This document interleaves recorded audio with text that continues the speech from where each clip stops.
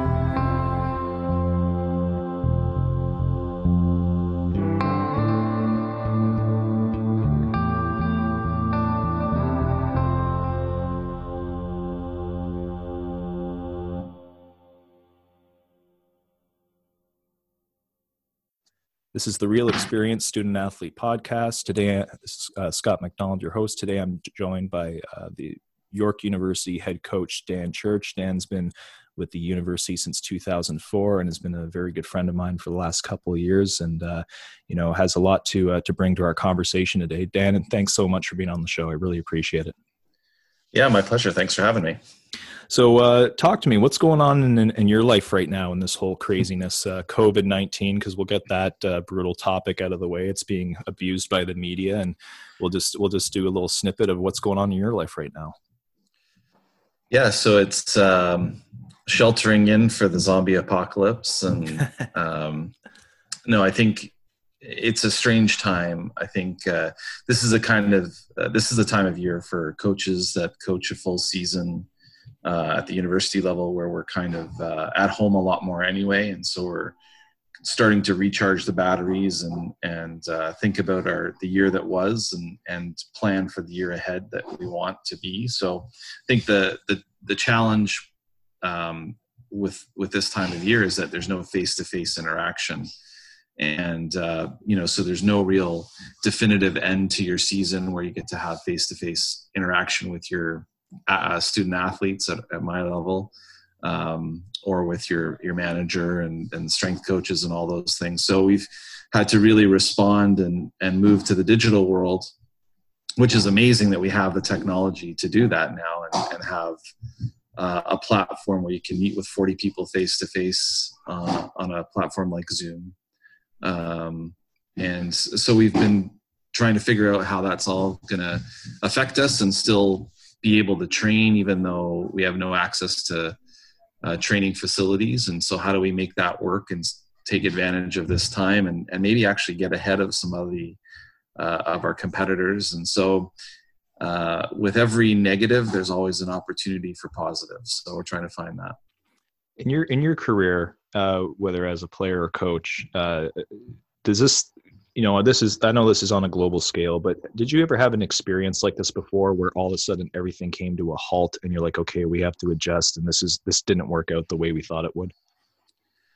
Well, not really. Like, I never was really impacted to this extent, but I do remember SARS, and because I was an assistant coach at the University of Toronto at the time, and Karen Hughes was the head coach of the national women's team. And the World Championships was canceled because of SARS, and it was being hosted in China. And so that was the first time that I remember a hockey event being canceled because of a health crisis. And so it's similar in that way, although this is a pandemic as opposed to an epidemic. Yeah, and it's insane. Like, I've talked to so many coaches and strength coaches and people. There's so much management in athletics, and to hear all the different things that are going on with the athletes, like, especially for the Olympians for this summer, like, they put so many years in, and just like the mental effect that it's having on them. And the good thing is we actually have a better support system now in place for something like this. And obviously there's different ways that they can adjust and move forward. For your program, what have you guys done to ensure that the players are, they're not far out of reach from the staff, and, you're able to keep that team camaraderie still alive, even though your season's been cut short? Yeah, I think it's not what have we done, because it's an ongoing process and we're still trying to navigate the waters, the choppy waters of this whole situation. It's an ongoing process. So it's what are we doing?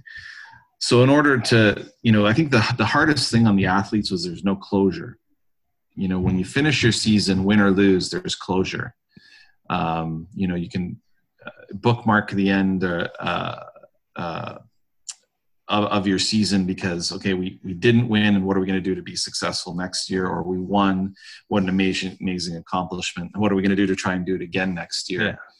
Yeah. But you have the game to kind of say, to test yourself against. And I think that's the hardest thing, is there's no closure, and there's no wrap up at the end of the season where you get together and you celebrate the victories. We aren't going to be able to do a banquet at the end of the year and, do the MVP and those other types of things. So, at York, we're trying to do some of that online to still recognize people for the accomplishments that they had this year, to recognize teams for improving, coaches for having great seasons, athletes for, making an outstanding contribution during their time at York University, whether that's with the women's hockey team or an athlete on the football team or women's soccer or whatever the case may be. So we're trying to move some of those things into, again, the digital space. From our standpoint as a team, we've done a couple of Zoom meetings where we've brought the whole team together to talk about the resources that we have available for them, so that they know that if they need academic support to finish their classes, what's available to them in terms of tutoring support or writing support, mental health support, because this can be a very isolating time, and it can create a lot of anxiety and depression. And so making sure that there's an outlet for the student athletes and the staff to have that. So we've met a couple times as a team. We're going to do a year-end debrief as a team in a Zoom meeting here on Friday. I'm doing individual kind of season-end debriefs right now. So it's the way we're trying to navigate it is still have FaceTime, although it's, while not in person, it's kind of over this electronic medium, and trying to do the best that we can to stay safe and healthy, but also be ready for when we're able to go back to kind of normal life. Yeah, it's almost like a year-end business as usual through virtual reality, with the season being cut short there. And what, I was actually talking to Rachel Cole earlier today, who's the captain of UPEI. And, she said, like, that's what they've been doing as well, to the best of their ability, because it still hasn't sunken in. And she said it probably won't even sink in until, when those athletic banquets or graduations do happen, postponed 4 to 6 months away. And, at the end of the day, you'll appreciate the company of all these players a lot better. One thing I like to do is to go back now into some history. And, Dan Church, York University coach, been with the Hockey Canada program, but it didn't, your start didn't start out the way that some coaches do with a program that has to be built. But now this year, it was a national title this year. And I imagine a lot of our listeners are thinking, wow, how did you get there? And I'd like to kind of go through that history from the building of your program, because you really climbed the ladder over the last 10 to 15 years and stuck it out, and the program, the schools stuck it out with you. and you finally made it to where you want to go, and I believe you're going to continue on with that. So let's hear more of that story now. Yeah.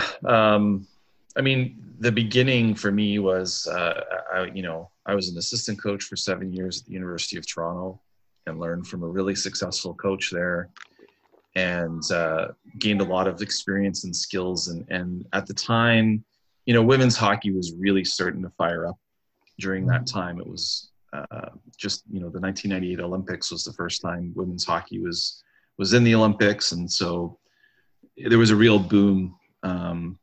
But back then there was a vast difference between the skill dominant teams and the rest. And at the University of Toronto, University of Toronto's had women's hockey since the 1920s. So it was a very established program within the school, and Karen Hughes was an excellent coach. And we were in the OUA championships every year and at the national championships every year. And so I was fortunate to experience all of that in a winning program and what it takes, and have a great role model, and Karen teaching me the ropes and how to be organized and all that. So I felt like I was really ready when I took York University as the head coach, and then quickly learned that all the things you learn on paper don't mean anything. And you really have to cultivate a culture, and you have to build a program, and you have to, I did a lot of the recruiting at U of T. So that was just a process, and it takes time, and how you build those teams year over year. And I think when you're starting from the bottom, I took over a program that was in the bottom of the league, and there was a lot of apathy around it. And, to go in and revamp kind of the mindset of all the athletes to expect more and want more, that was a challenge, and there were maybe 5 players that made it from my first year there to the second year. Because some people were just like, I don't want that level of competition. It's not for me. And that was okay. So we had a young group, and then you build up and you kind of have some success, and then that big wave graduates and you kind of start right back down, and you hope you don't fall all the way back down to the bottom. And so we've had a bit of a roller coaster from 1-19-2 in my first year in 2004, 04-05, I think it was, until this year where we were ranked in the top 10 for the whole year. But I've changed a little bit as a coach. I think I've changed a ton. I've obviously learned a lot more about myself. I think I've refined some of the things that I do on the ice and off the ice. But really, it's about cultivating a group and bringing them forward through the years and trying to build the pieces around them so that when you have an opportunity, I think if you had asked me at the start of our season, are we going to be in the national championships, I probably would have said, well, if everything goes perfectly, we would have a chance, but it's unlikely. But then everything did go almost as perfect as it could. And when I look back now, I just think, we had great leadership. We had a more mature team. We had great rookie class. We had great goaltending. And we have 4 goaltenders this year. I didn't, one was a graduating athlete that's had some challenges with injury. I never thought she'd play in a game, and she ended up having to back up through the playoffs because our first 2 goaltenders were injured and out for the season. So it was our 3rd goaltender that was, our starting goaltender for the playoffs. But, and when I say 3rd goaltender, really she was just really close to the other 2. It's just that's the way it goes. We had tremendous depth in that position, and we had a great coaching group this year, and just everything that we've done over the last few years just really paid off. And mostly it's because we had a great group, and they were easy to lead, and they led themselves too. So I think a lot of times it's just about being ready for when that group comes along. So you have to do things to cultivate that group, so that happens. You bring those things into fruition. And then it's about being the right leader and coach for when that does come together. And that kind of reminds me of something Scotty Bowman said when it comes to building a winning program, that you have to eliminate all the crutches of a program to be successful. What were some of the crutches in those not, I don't want to say darker years, but struggling years to make that program to where it became today? Yeah, I think it's a good way to look at it. You know, the excuses or the crutches or the things that prevent you from being successful. In a way, we're really fortunate because we had this documentarian, a filmmaker, a guy who was in film school at York, happened to be friends with a couple of our players, and he asked me if he could do his first year film project on our team. And I said, yeah, but if it's good, I want to be able to put it on YouTube, you know, as a kind of a recruiting piece. And he said, yeah, that's great. And it was excellent. And then I paid him to come back and do it in subsequent years. So we have this record of the last 5 years of what it's been like. And he did a kind of promotional video for the school as we went into the playoffs. And there's a clip of me saying how we're not prepared for adversity to the team. And I just think about how so much over the last several years, we've talked about in the game, you will either win or you're going to learn.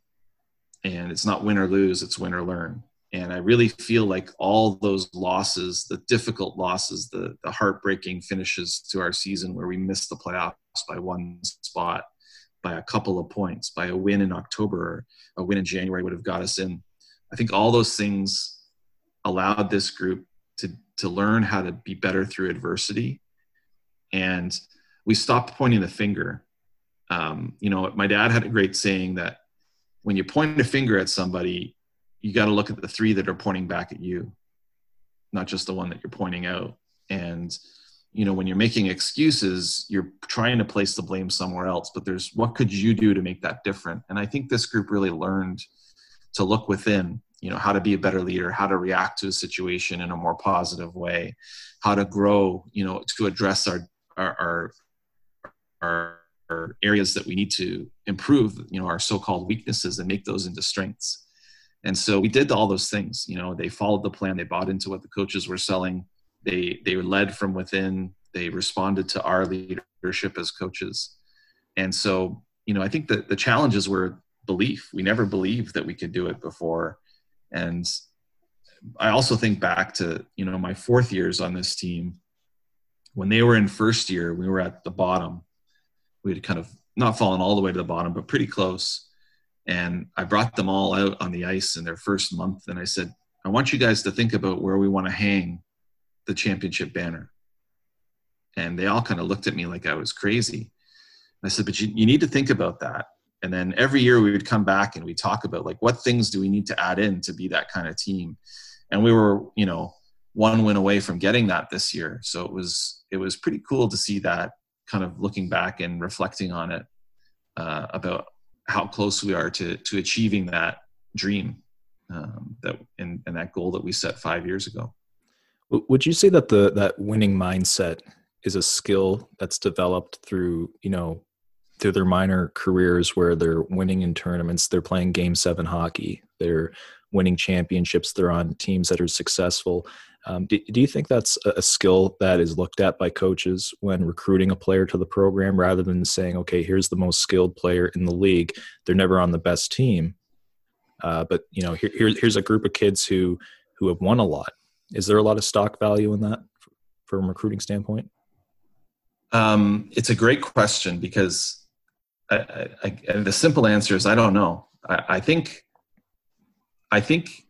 there are certain people that have more innate abilities in terms of resilience and grit, for whatever reason. It could be their competitive mindset, their upbringing, a great coach, a good program, and they develop the skills and have the tools earlier, perhaps. But I also think there's a huge value to losing, if you have the right approach because only one team is going to be the ultimate success at the end of the year in each league. Only one team is going to win a national championship at our level. Only one team is going to win the Stanley Cup. Only one team is going to win a world championship. So most of the time you're losing. And, you know, so there might be only 15 to 20 or 25 players, depending on the level you're at, that actually are winners, so-called winners. And are they attractive to recruit? Yeah, they are. A lot of times they are. But if they get into a program where things don't go as well for them, how do they react then?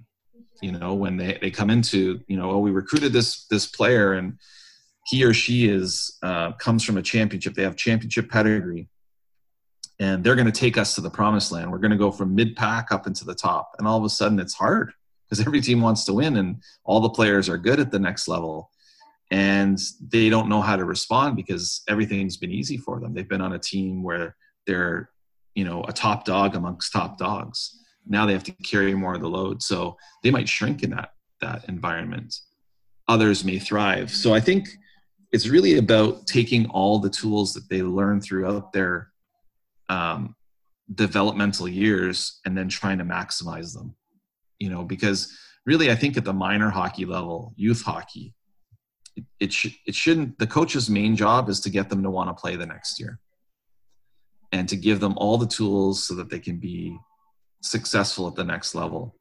It really isn't about winning and losing. And even at our level, we all want to win, but at the end of the day, my players aren't going to go play professional hockey right now. Like that's not a viable option for them in women's hockey. As much as we want to hope for that, and I do it very much, but we're pretending to say that they're making a living playing hockey. They might play for a few years and they might make a few dollars, but it's not a viable option the way it is in the men's game. So the winning and the losing is secondary to what they learn as people that are going to help them be better doctors and lawyers and teachers and mothers and community leaders and coaches. So I think it's all about perspective and taking the toolbox you have and looking at the tools in it and then adding in what you need. So we're all winners at a losing game, basically. Yeah, I think we can be, though. I mean, I think too often in sports we say there's success and there isn't success. So, like I've always been a good coach, even in the years that I was losing. I think I've been a good coach. I've learned how to be better. I've learned how to become a better coach. But if we have a losing season next year, it's not like I was a good coach in one year and a bad coach the next year. And I think, that's something I've looked at a lot recently from John Wooden. He won 10 national championships in 12 years there from the mid 60s to the mid 70s. And reporters would say, "Oh, you're such a great coach. You're the world's greatest." And he said, "I'm not any greater than I was in the years we didn't win a national championship. Sometimes we lost a national championship that we probably should have won. And we've won some of those national championship games that we should have lost. We weren't the better team, but we had scored more points." And I kind of feel that way this year. Like when we lost to U of T, I said to my team afterwards, we did everything that we needed to do today except score enough goals. We played a great game. We outshot them. Every statistical category was positive except for the scoreboard.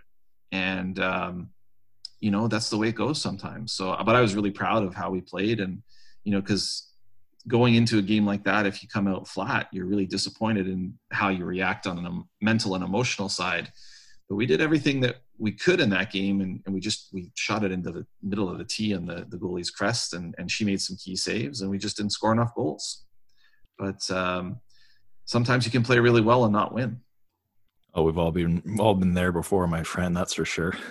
Yeah. I want to touch upon, throughout this whole process, how important is leadership, not just from the management and the coaching staff, but from the athletes, and what makes a great leader on both sides of the spectrum? Because they're two different roles.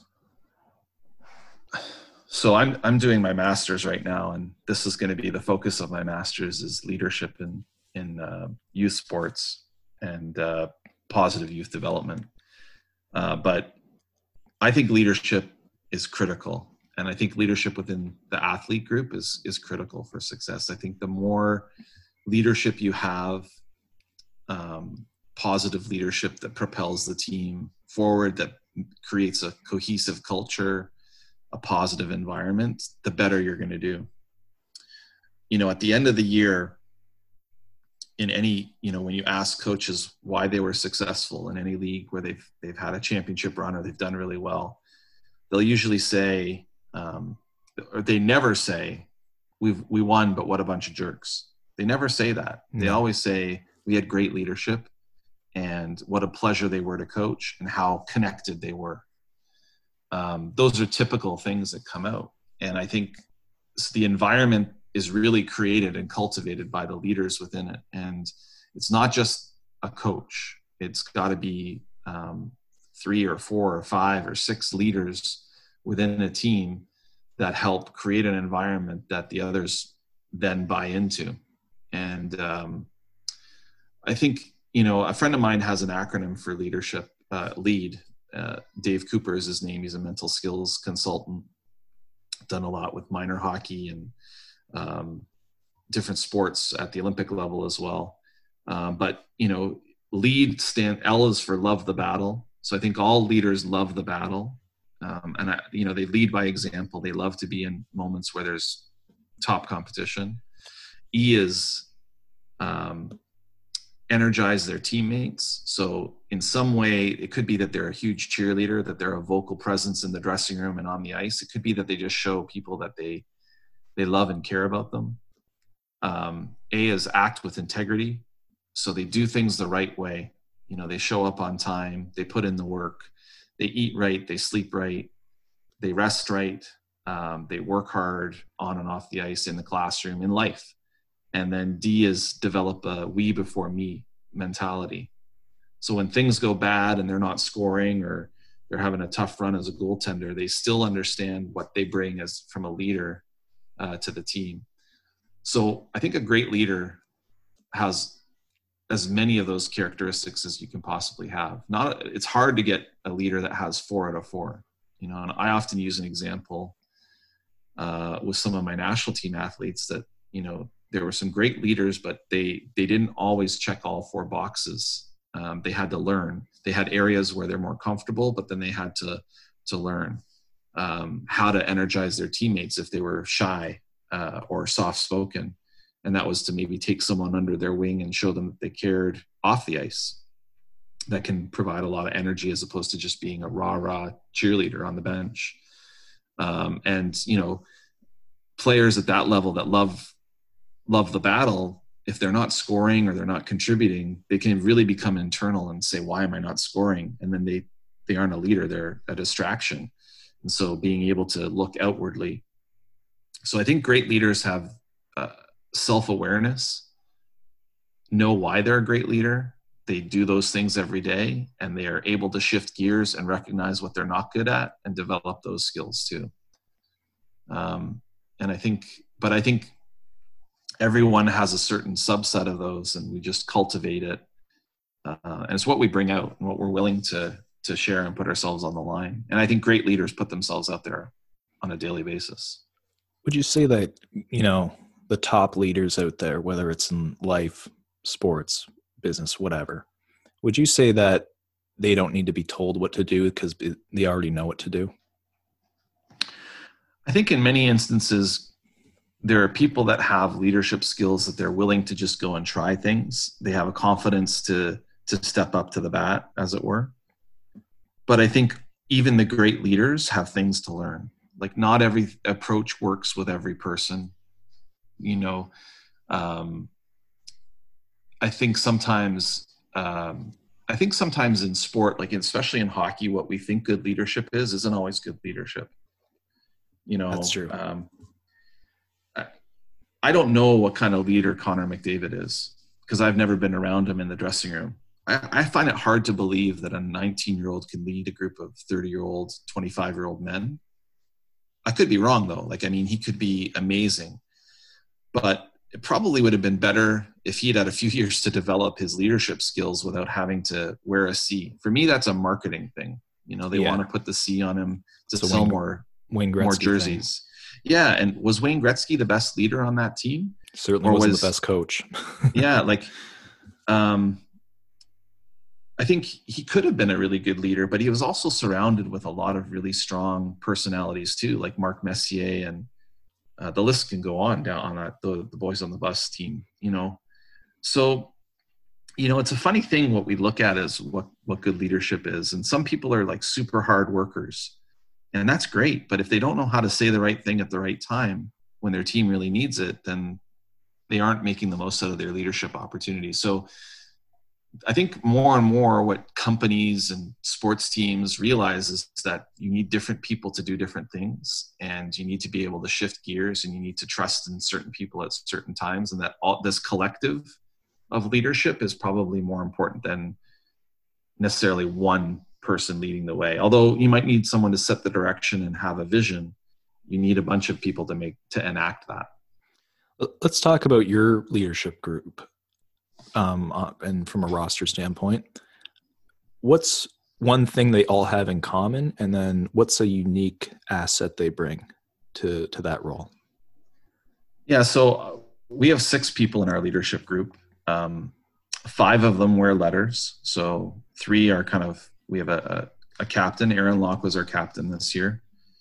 And then we had 2 players that wore an A permanently.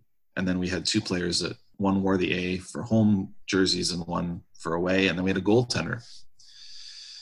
And, we didn't structure it in any particular way other than who we felt were the people that really spoke for the team.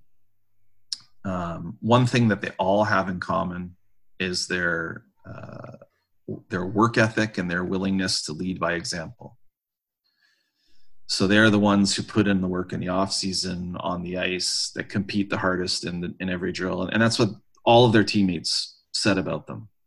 I think that's great. I think the problem that we had over several years and what we've worked with to develop in each of them was the ability, they all said that their weakness was holding people accountable. We hear so much about that. It's about accountability. And in hockey, it's like, well, you get accountability by benching people or skating people. And I don't think you do. I think you get accountability when people want to buy in and work hard for their teammates. And so we had to develop skills for them to have, to deal with adversity, to deal with difficult conversations, to have a conversation with a teammate when things weren't going well that they didn't feel was going to wreck their friendship with them, because was a big fear. I think, Erin is a very soft-spoken leader, but when she says something, people listen. I think the key for her to learn what made her a great captain this year, one of the best that I've coached, was she pushed herself outside her comfort zone to talk at certain times. And specifically, kind of in between periods and at the end of games, to say things that resonated with the group. But her work ethic is unmatched everywhere: classroom, gym, on the ice. Like, she's the same. She's 100% pedal to the metal all the time. And she has a lot of leadership currency because of that. No one can say, well, she's taking it today off. And that raises the bar for everybody, and some of my assistant captains, like Kelsey McComb, is very, very gregarious, outgoing, loud. She talks, and she's someone who can pump everybody's tires, and she competes hard. And then, we have another, a couple of third-year players on our team. Ellen Donaldson is like the mother of the group. She makes sure everybody's taken care of off the ice and is always a smiling face. And Avery Reeves was the same kind of person, a 4th-year player. I've never seen her without a smile on her face, and works super hard and just takes care of the details off the ice, and really strong in the gym. Courtney Gardner, again, she just makes people feel comfortable, and she's vocal. She's willing to say what the team is thinking, and she's willing to confront people.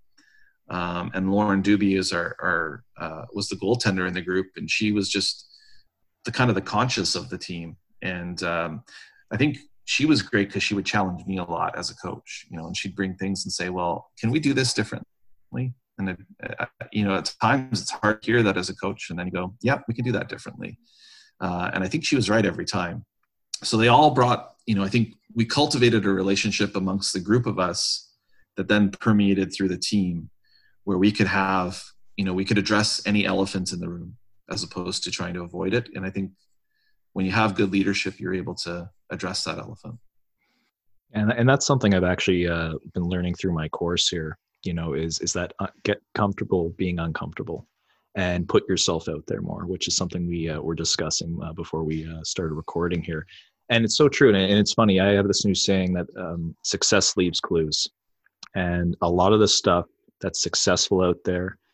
They leave the same clues, but sometimes we don't always focus in and see it. Sometimes we don't always focus and listen for it, or we hear it, but we don't listen for it.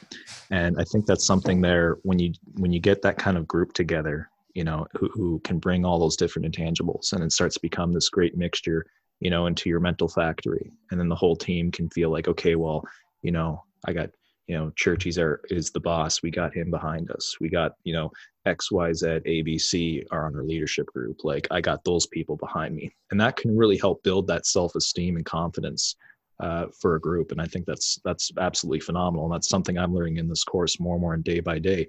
And after we finish up here in a little bit, we have a thing that in this course, it's been phenomenal. It's an accountability document that the founder learned through Jocko Willink. And it's been actually the perfect thing for 30 people from all over the world to come together and to compete in a healthy way and get stuff done, and not just be like, okay, well, I'm a perfectionist, I'm this, I'm that. It's like, no, here's what we got to do. Here's the objective. Find it, move on. And it's worked out well, and people have stepped up in different roles. It's made people say, hey, you know what? I'm not as good at this, but you are. And I know you're not good at this, but I am. And that's something I actually learned when I was in the military and basic training. The sooner that you can all come together and do that stuff, you got this newfound power, and it's amazing. It's a great feeling. Let's switch gears here. There's two things that I want to pitch to you in terms of philosophy of what you believe it means. And the first thing is failure is just testing. So when you hear that, what comes to mind for Dan Church? Yeah, I think over the years, I've liked the failure is success training. It's a good way to put it. I like that too. Yeah.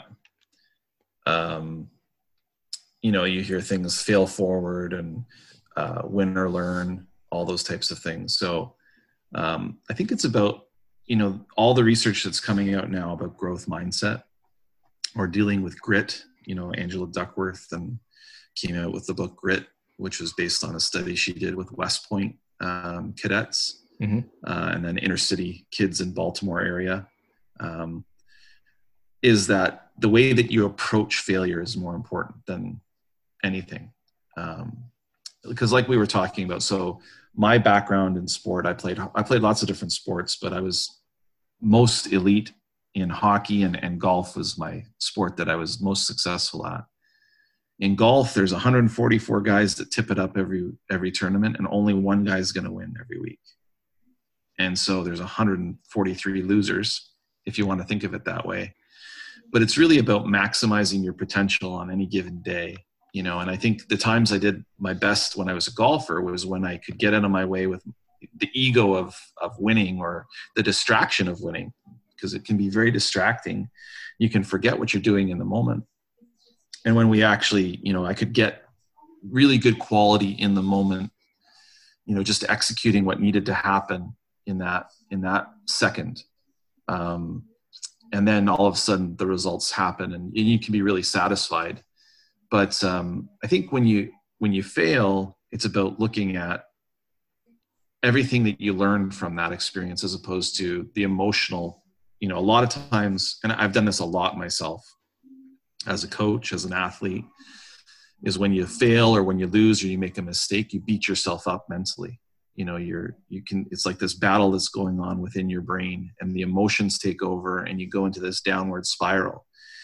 And you start talking to yourself in a negative way. You're a loser. I can't believe you made that mistake. You idiot. You're so stupid. And we have to talk to ourselves like a best friend, and that's, I know John Gordon talks about, these guys that run super marathons, and one guy that's been very successful at it, he says, in those moments of self-doubt, I don't listen to myself, I talk to myself. And talking to yourself in a positive way is, there's so much science on it that it's going to make you more successful. And so that growth mindset is really important. So I think it's about how you look at failure and being able to change the lens that we look at failure through, as opposed to the emotional, like right after the loss against U of T, for example, I think this was the same for my team all year, was that every time we lost, we really applied those lessons to the next opportunity. It didn't always mean that we won the next game, but we would adapt and we got better. And we really improved even from the start of the season to the end because of that. I really felt that, when we lost to U of T in the final, it might have been the best thing for us because we were probably going to do better at the national championship because of it. It was painful and it hurt, but we were able to rebound very quickly, mentally.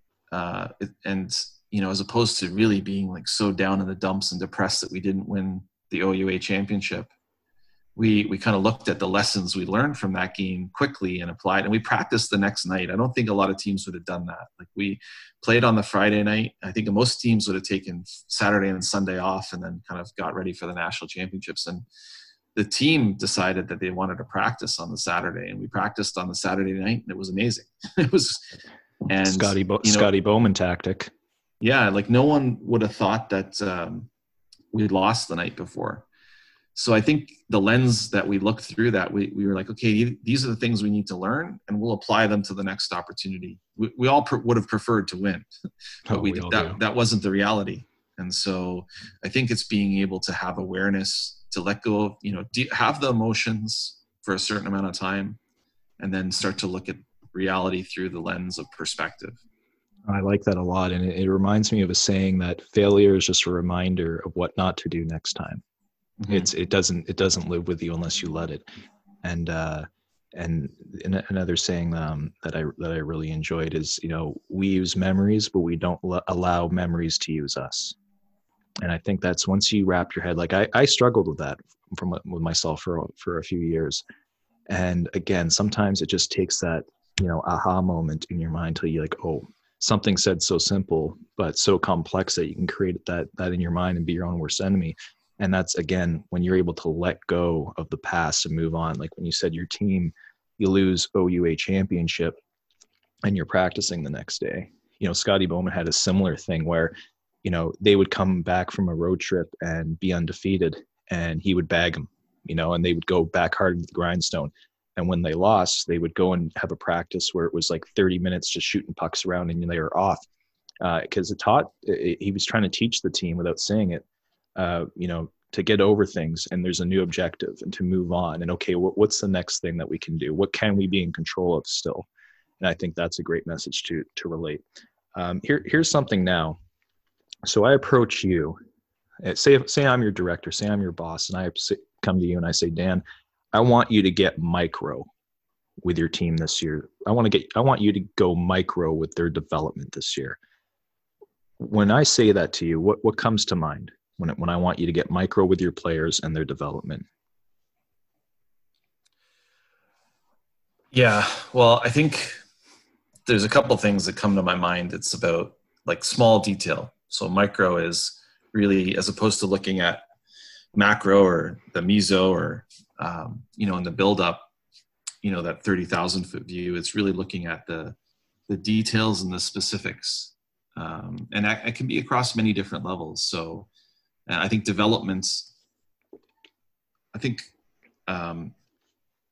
inexperienced hockey coaches look at development as only technical skill. And that is a huge part. Technical skill can't go overlooked, but I think the physical development is a huge part. The better physically develop, the more micro you go in terms of your detail, there allows you to be better in terms of skill development and skill acquisition, skill translation. So I think all those things are,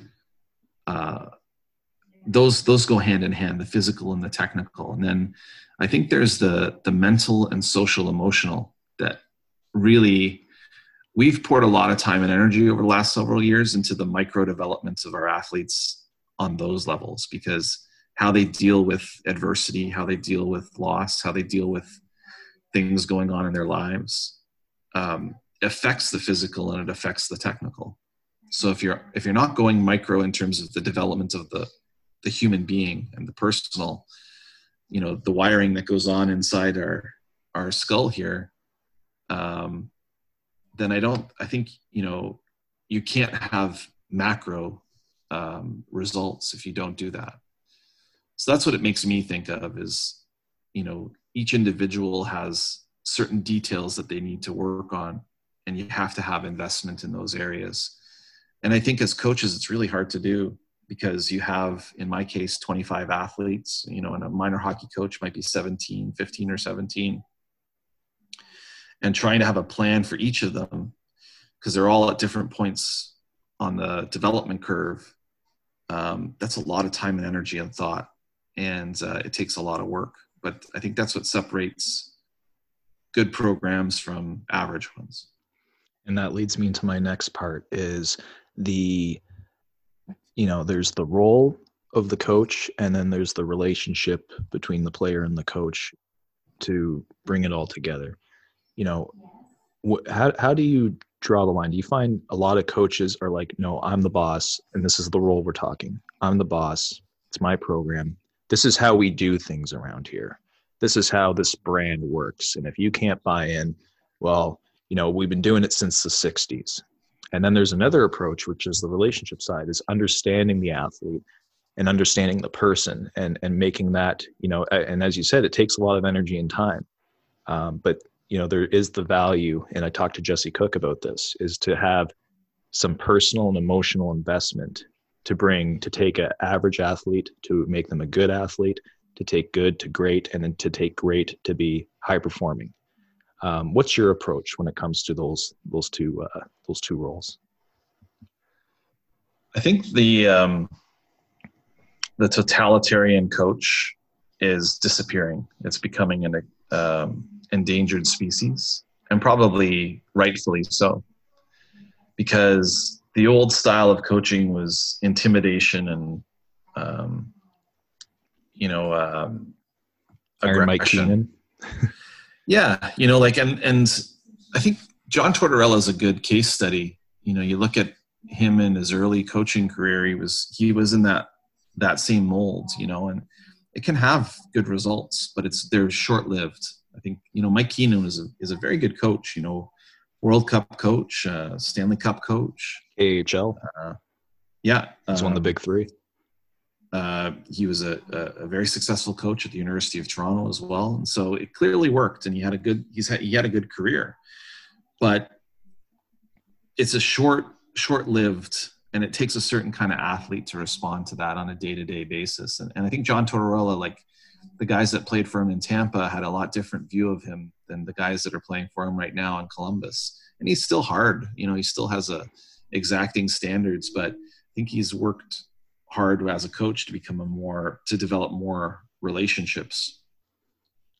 And I think the right relationships, like with your leaders, if your leaders trust you, then it goes a long way. Mm-hmm. Jeff Jansen is a guy that's done a lot of research and work in sport in the NCAA, and he has a great graph of different cultures, and the x-axis along the bottom is the emphasis on results, so from low to high, and the y-axis is the emphasis on relationships from low to high. And a corrosive environment, a corrosive culture, has a low emphasis on results and a low emphasis on relationships. So it makes sense, right? There's not much human investment. There's not investment in the right way to do things. If you're just invested in relationships, so you have a high emphasis on relationships, it can be kind of like a country club, so there's not a lot of emphasis on compete and doing things the right way. Conversely, if you're just, like national teams and some sports, professional sports teams are automatically there, this emphasis on results. But if there's no emphasis on the person, on relationships, of the cohesion of the team, it can be very corrosive. So championship culture is where you have a high emphasis on relationships and you have a high emphasis on results. And results isn't just wins and losses, it's about how you do things. So doing, how hard you pass the puck, how you treat people, do you use manners, How hard do you skate? Do you reload on after forechecking? Do you back check all the way back into your zone? Like, these are all results that you can track and focus in on, key performance indicators. So I think the relationship coach, that's the new mold of coach, someone who has a vision for how things need to be done, but has the relationships to sell it to the team that they want to buy into it. Absolutely. I completely agree. And it reminds me of when I read Pat Burns' book and when he first came to Toronto, and he came in halfway through his first season. And then there was the big run in 93, and he was a motivator, but a ball buster. And he even said in his book that worked up until the following year when they made it to the conference finals again. And it was that I'm going to push you to your limit. And the following year, the year that he ran into town, he said the guys that were his go-tos, his boys, because he would be hard on them, but he'd be hanging out in the locker room, having a pop there at the same time. He said that, it was like, it's enough, man. Enough. It's over. Like, I what you want me to do, I already did that for you. I can't do anymore. And you getting any louder isn't going to help. To be honest, I think you're a bit of an asshole now. And he wished knowing what he knew when he wrote that book, he wished he could have approached it differently, because that would have probably been the difference in winning a Stanley Cup. That and the calling a high stick, but we'll get into that later. And then there's the other one. And again, I'm going to go back to Scotty Bowman on this. And I remember Larry Robinson said that when he played for Montreal and Scotty Bowman was there, Scotty Bowman's had a great psychology. It was almost like a subtle torture because they couldn't figure him out. And they said the greatest thing about him was he could be hard with them. He could be light on them. But at the end of the day, the entire team knew that Scotty Bowman was on their side. And that's what made them go over the top. And I think that's where, again, we look at back, people say, well, you know what, in today's NHL, that coach, that's years ago, that would never happen. It's like, yeah, maybe not. But I think the psychology that we're trying to implement now, that coach possessed, and that was there. And I think that goes a long way. And it's something that I think all coaches don't get enough of when it comes to their clinics and their certifications when they go in. They think recruit the best team, especially with minor hockey and paid coaches today, recruit the best team. They need to make their 15, their 20, their 25,000 supplement their income, and they'll do whatever it takes at the sacrifice of others. And that develops the wrong path. So no, I think that's absolutely brilliant. And I love it there. But I know you have a tight schedule today. I don't want to take too much more of your time, but this is a question that I end off with a lot of our more experienced guests. And the question is, if 16-year-old Dan Church was here in 2020 today, chasing the dream, what advice would you give to that young man? Yeah, it's a great question because, the 30 years in between have taught me a lot, of success and failure and success in failure. I think the biggest thing I would tell my 16-year-old self would be to work as hard as you can at everything you do, to believe in yourself, because I think that's something I've struggled with, along the way, to be kind to yourself, and to treat yourself like your own best friend. Like, you have to be that person first before you can help anybody else, including yourself. So you have to be kind to yourself. Something my dad said before he passed away on his deathbed, the last words that he said to me, which I thought was just the morphine talking at the time, but he said, he said, son, it's going to be okay even when it's not okay. And it's kind of cryptic, but I realize how true that is. Especially maybe during these times, we go, wow, this is strange times, where we're locked and shut in at home and we're scared about what's going to happen, but it's still going to be okay. There's going to be positives that come out of this, even though there's some negatives. There's people that, are going to lose their jobs because, business dries up, and There's going to be some people who get really sick, and there's going to be some family members that might pass away. But at the end of the day, something good will come out of this. People will be able to connect with family at home. They'll learn new skills on the computer. They'll get time to read a book they didn't otherwise have the ability to read. So I think that's probably the biggest thing for my 16-year-old self, is that even when it's not okay, it's still going to be okay. And the hard times and the difficult roads you travel down are going to make you better, and embrace that. And that reminds me of something I've heard on one of my soundtracks, that in the end, it'll be okay. And if it's not okay, it's not the end.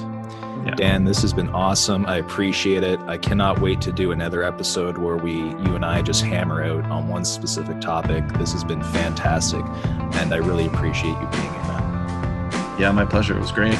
This is the Real Xperience Student Athlete Podcast. I'm Scott McDonald. Thank you for tuning in, and we'll see you all next time.